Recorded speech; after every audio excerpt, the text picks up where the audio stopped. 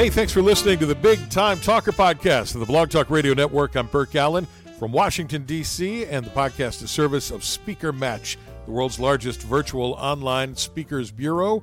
If you are a speaker or a meeting planner and you're trying to figure out how to make your way through this whole pandemic situation, Speaker Match may have your answers. Visit them at speakermatch.com. Our guest today is a speaker, but he's also a tech guru, and he's responsible for all sorts of things that are really important now in light of us all sort of hunkering down and finding new ways to live.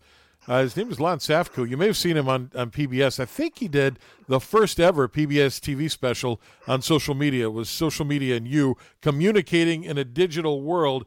And boy, howdy, are we doing a lot more of that now. Lon is the guy that first developed voice recognition software, which forever throws me under the bus when I try to dictate it into my iPhone. Lon Safko, welcome to the Big Time Talker podcast. Hey, excited to be here. This is cool. So you're the guy responsible for putting lots of random swear words in my voice recognition software. I had to get you on the phone to ask you what it is that you have against me personally. Hey, I didn't create autocorrect, so don't blame me for that. Hey, if you're a reader as well, you may want to check out Lon's book, The Social Media Bible. And Lon, look, that's a huge book. I mean, it's been translated into different languages all over the world. It's a #1 Amazon bestseller. But could you have ever imagined when you wrote that book how important all of this digital communication would suddenly be, after this pandemic? Did you have a crystal ball that told you that? I happen to have a crystal ball, but I can't get it to work. Unbelievable. When I wrote the book, I knew it was going to be somewhat important, but I had no idea that it was going to change our lives the way it did. And so far into the future, you're absolutely right. Our businesses, our lives are dependent on social media and digital communicating. Now, you're a guy that is sort of known in your world as an innovative thinker. You actually wrote a book about that, a creative guy. And from just an overall standpoint, hundreds of millions of people around the world are having to be more and more creative. I wonder what that looks like for Lon Safko in practicality, because you also are a guy who is used to hopping on airplanes and flying all over the world and speaking about creativity. You can't do that now. So is this a real put your money where your mouth is moment for you? It certainly is, and it is for everybody. Innovation and creativity is more important today than ever because of this pandemic. So here's the good news. With all the bad stuff that's happening, look for the opportunities. What has changed? What is going to change when we come out of this that you can take advantage of and fit into? What are the needs? What are people going to want? For example, we talked about speaking. Everything is going to go online. So what can you do to promote yourself, to take advantage of Zoom, take advantage of what we're doing right now through the radio? That's what's going to become important. Look for the opportunities and cash in on them. Now, you're a guy that I would assume that all comes easy to. I mean, because that really is your shingle that you put out there. But maybe I'm wrong. So tell me about that for you as a young person. Were you always sort of that guy who was on the cusp, on the forefront of technology? Yeah, it really was. Ever since I was a kid, I think my parents told me I was 4 years old and I took my electric car apart. They never could get it back together. But even into my teens and early 20s, I was the first to actually buy a computer of anybody I know. I taught myself how to program. I wrote engineering software, and it just never stopped. That's how I created the first computer to save a human life and to create the voice recognition and voice synthesizing. Hey, tell me about that. I read that on one of your websites. I think it may have been Safko.com, that first computer to save a human life. That sounds like a really big deal. But for people who aren't familiar with it, tell us about that. Yeah, I created the first chatbot, which allowed me to talk to the computer, and we were talking back and forth. And then I put in some home automation. I was the first to do that. So eventually I had this computer system back in the late 70s, early 80s that you can just say, lamp on, television off, lock door, call mom. And it would do all of that. And someone said, hey, did you ever think of working with the physically disabled? And it never crossed my mind. So I worked with this one physically disabled person who was trying to commit suicide, but because he couldn't move, he couldn't kill himself. And when he used the computer, he realized that now all of a sudden he had some hope. And within 9 months, he left the hospital. He got a job, and it changed his life. NBC did a story on it. Next thing I know, John Scully, the CEO of Apple, actually called me personally and invited me down to Cupertino. And for the next 15 years, I ran a company that developed pretty much everything you see around for physically disabled today. That's amazing. That's got to be really, really gratifying. If you're just joining us, by the way, Lon Safko is our guest today. Visit him online at safko.com, SAFKO.com. Pretty amazing guy. I want to ask you about something else that I'd read surfing the internet about you before we started the conversation, and that is it true that you're the guy that is responsible for figuring out those little balloons that pop up, those assistance balloons on websites? Is that you, really? Yeah, matter of fact, March 6, 1986, I invented it. And the reason I did that is because physically disabled people at that time could not actually pick up a manual. They couldn't learn how to use a computer or learn how to use software. So I came up with this idea. What if they were able to move their heads and move the mouse and just put a cursor over a button, and that button would pop up a little window and explain what it does? They would never have to refer to the manual. It worked out so well that Apple borrowed it from me and put it in their next operating system. That's amazing. So you are a guy then that this comes naturally to. I wonder how much of innovation can be a learned skill. How much of that can be taught, or does it really have to be sort of inbred in you? That's a brilliant observation. Everybody is creative. You're creative. I'm creative. Children are incredibly creative. And if anybody had teenagers that you catch them coming in after midnight, you realize how creative they can get. Yeah, we all have it in us. And it's like playing the piano. It just requires a little bit of practice. Just practice being creative. One of the cool things about our guest today, Lon Safko, and you can visit him online at safko.com. We're talking to him about creativity and innovation that's just going to become necessary post-pandemic and Lon, forgive me for saying this, but you are not the stereotypical innovator, inventor, high-tech guy that we all visualize from Silicon Valley.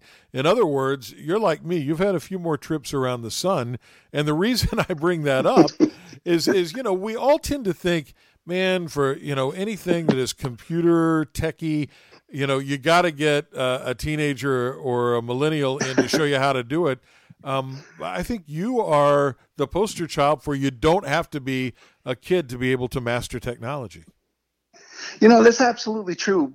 Older people have a tendency to be afraid of technology because, for the most part, we haven't really grown up with it. Matter of fact, when my daughter was young, instead of giving her a rattle, I gave her an old cell phone to play with. So she's completely comfortable. But you don't have to be afraid of technology, and it's not age discrimination. Get out there. Just like anything that goes bump in the dark, once you understand it, it's really quite simple. All right, so give me some specific tips that we can pass on to our Big Time Talker podcast listeners on ways that they can innovate with this pandemic. Because I have to tell you, it's for an awful lot of people out there, it's a scary world. I don't have to tell you, there are millions of people that are thrown out of work. They're trying to figure out what to do. Their industry that they may have been in for years, for decades, no longer appears to be relevant in this world where we're coming out of the pandemic. So give me a couple of meaty things you would suggest. Well, you know what? Let me give you the actual formula. It took me years to figure it out. I was asked to present it one time, and I said, oh, yeah, that's easy. I do it all the time. It took me almost 3 years to figure it out. And I call it the 3 C's. And it's collect, compute, and communicate. Get it. What I want you to do is whatever you're trying to solve, it doesn't have to be a negative thing. It doesn't have to be a problem, something that you want to create. Just write down all the ideas, everything that you can think about it. Analyze it from every possible angle. Look on the internet. What it does is it forces you to understand it. Then give it some time. Your brain will start putting all these pieces together. Now, here's the most important part, the communication part. And this is where we all fail. Too much noise. Turn off your phone. I make my phone shut off every night at 5 o'clock at night to 7 o'clock in the morning. No distractions. Don't turn the radio on in your car. Just allow your brain to communicate those good ideas like it does at night or when you're exercising or when you're in the shower. Give yourself some quiet time. So collect, compute and communicate. And that last one, the communicate piece, that is totally not where I thought you were going to go with that. And so that really surprises me, but it does dovetail into something that I've talked with a lot of folks about, and that is the tendency during a really serious issue like this pandemic to indulge in cable news and in the radio and newspapers and really overanalyze the stuff so that you get all worked up about things that you have limited control over. And frankly, Lon, as you know, TV people make TV producers with the intent to get you to watch more TV. So you say, in terms of collecting that information to help you, better innovate, you really want to limit the amount of outside access you have to information to a certain extent. Absolutely correct. Wow, that's a great observation. There's nothing that we can do about what we hear on the news, and that's the first test. If it's whatever they're saying, if it directly affects your life, well, then maybe listen to it. But if you can't make any changes, then stay away from it, because if you're stressed, if you have any negative feelings, that's going to kill your ability to innovate. So yes, be informed, but don't dwell on it. Turn the TV off, spend some quiet time, read a book, surf the internet. Just think and allow your brain to be free from all of that stress. That's where the best ideas are going to come from. Lon Safko, our guest today. Visit him at safko.com, SAFKO. We're talking about digital communication and social media in the new world. What about social media? How much are you there, and how much is too much? How much is not enough? Well, I use it for business. A lot of people actually use it for social, hence the word social media. But I've always used it for business. So when it comes to business, I'm always out there. I'm posting, reading all the time. But I post very little for social, but I do post some. Now, people enjoy the connection of being connected to other people and getting involved in their lives and learning what's going on. And that's great, because that can be very calming for a lot of people. So, but again, keep it to a minimum. Get on, spend a little time, read your posts, and then get away from it, because it's only going to distract you. Which social media platforms do you use for business, and what do those communications look like? I've always heard that if you just push stuff out and you're just talking at people, you're not actually having a back and forth with them, that it has a less sticky ability to really connect. So which ones do you use, and how do you do it?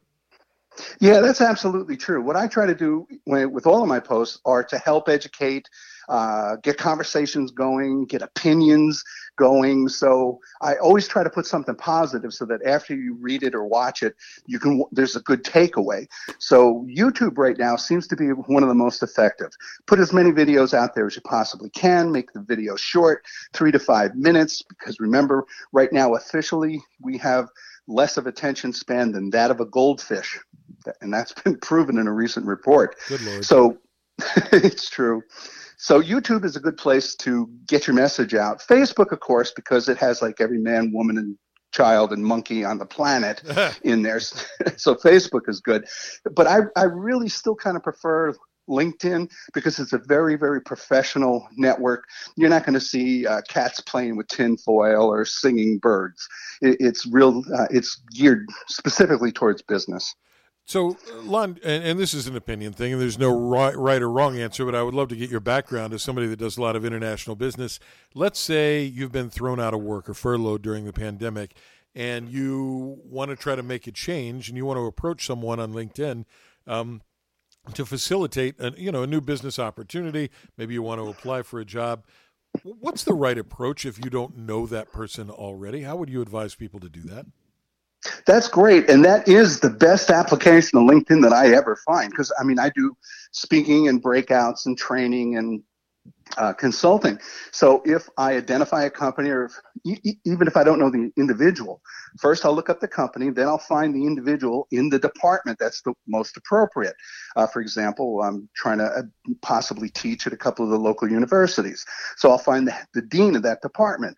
And then I'll just reach out and ask for a connection and put a little special note in there. Why there's a reason for them to connect with you. Then you wait. And usually within 48 hours, they'll connect with you.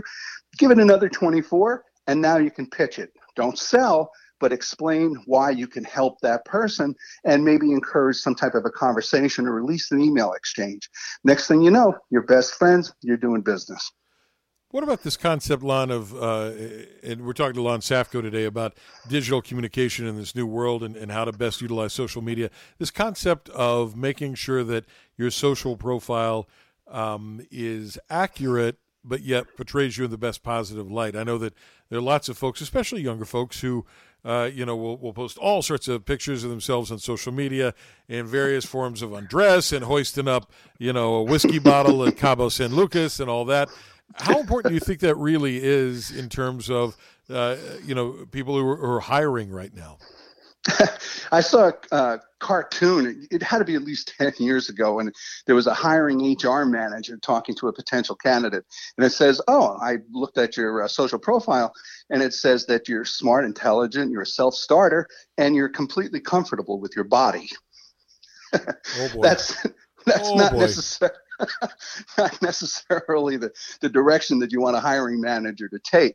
But that's absolutely true. You got to remember, this is the first generation in history that has a responsibility to market themselves properly. Because anything you put on the internet, it's called the long tail. It'll sit out there forever. And you never know when it could come back and hurt you.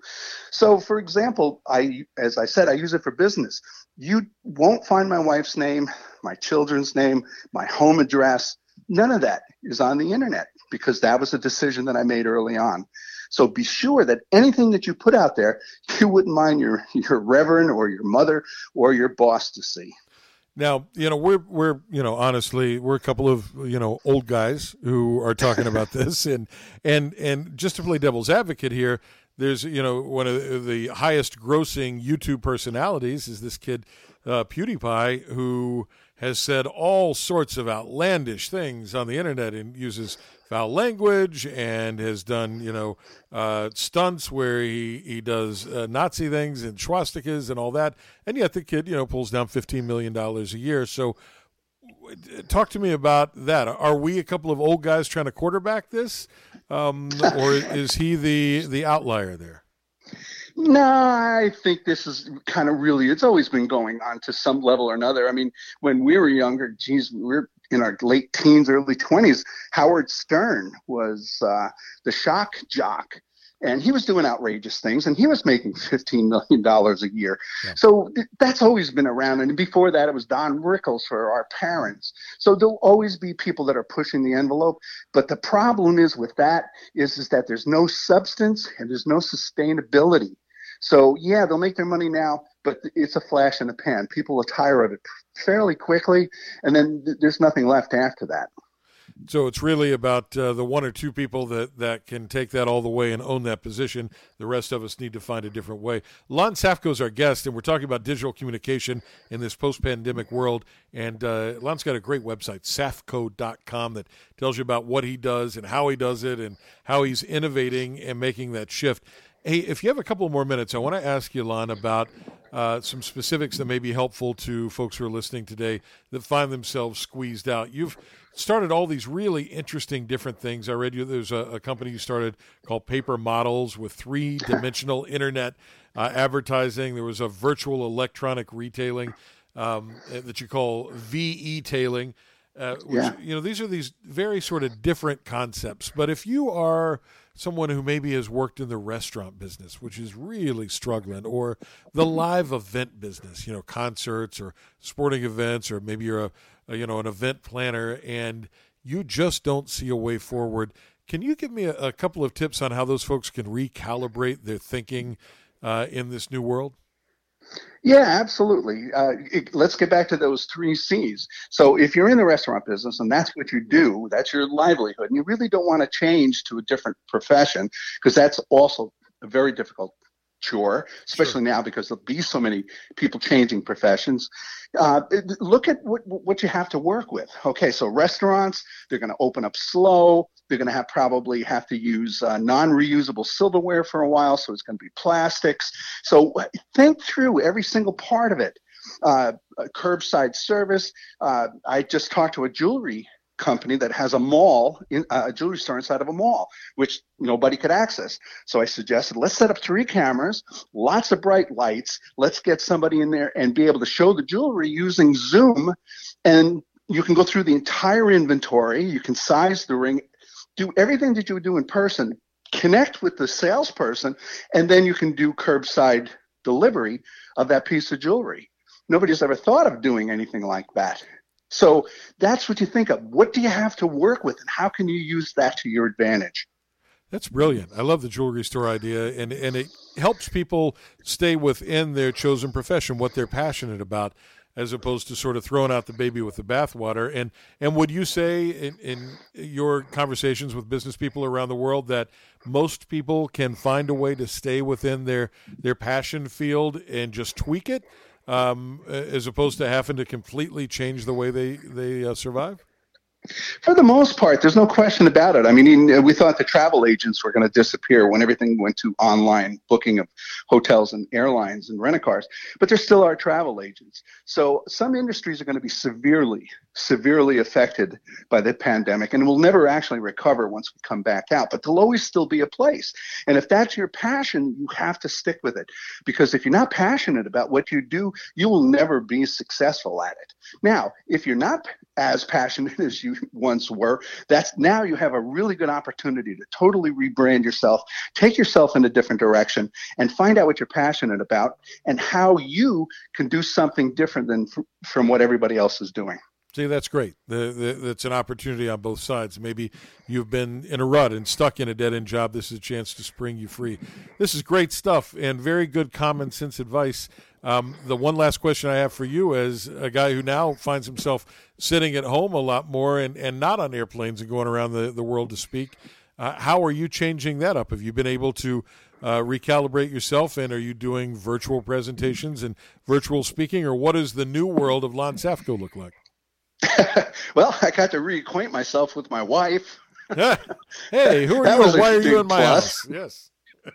And long overdue, traveling around the world all the time. But yeah, that's absolutely correct. One of the things that I had to do is sit down and say, okay, what are the new rules? These have been forced on me. There's not going to be a lot of face-to-face. There's not going to be a lot of large gatherings, not going to be a lot of corporate retreats or presentations. So how can we do that? What can we do? Okay, we can go to podcasting like you're doing, but after listening to the show, I don't think I'd ever want to try to compete with you. Oh, stop. You can create videos. You can use Zoom. There's a lot of different ways that you can help people make presentations and do it virtually within the new guidelines that we've been given. I'm going to go out and see if you are ready for your close-up on all those YouTube videos and see if they're out there. Lon Safko, our guest today, Pulitzer Prize nominee and author of a whole bunch of great books, including The Social Media Bible, The Innovative Thinking Bible, Cracking the Creativity Code, and his AI chatbots, Unexpected Positive Consequences, which are all Amazon bestsellers. Good stuff, and best of luck to you, sir. Oh, it was great being here. What a great interview. Thank you. Thanks, Lon. Visit Lon Safko at safko.com. I'll spell it again, Safko. Safko. Lon Safko, our guest on the Big Time Talker podcast, a service of our pals at speakermatch.com, the world's largest online virtual speakers bureau for meeting planners and speakers everywhere. Check out speakermatch.com. Great common sense advice and positivity from our guest, Lon Safko, today. Hey, be sure to subscribe to our podcast or tell your Alexa device to play the Big Time Talker podcast with Burke Allen, and I will magically appear. Wherever you go, whatever you do, stay safe, stay healthy. Thank you for listening. Bye, everybody.